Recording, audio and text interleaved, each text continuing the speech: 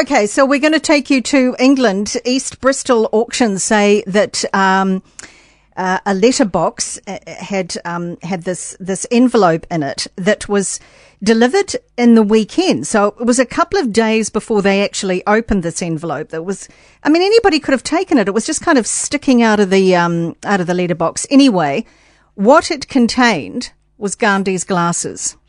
I'm sorry, Mahatma's glasses. Why is it glasses. in a letter in Bristol? So this guy sent it to the auctioneer, having no idea after the auctioneer rang and said these could be worth about £15,000. What happened was the glasses were just passed through generations and generations. Apparently his uncle was with Mahatma Gandhi over in India. Now, I'm assuming that this must be true and that they obviously have to find out and do their due diligence.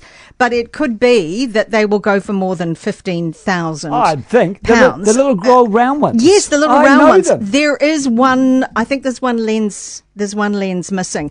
And the auctioneer are hoping that they might end up in a museum, which would be, the best place for him. Because when you think of him, all you think is the glasses and the sandals So Beautiful just stuff. amazing. Please just take these precious things by hand.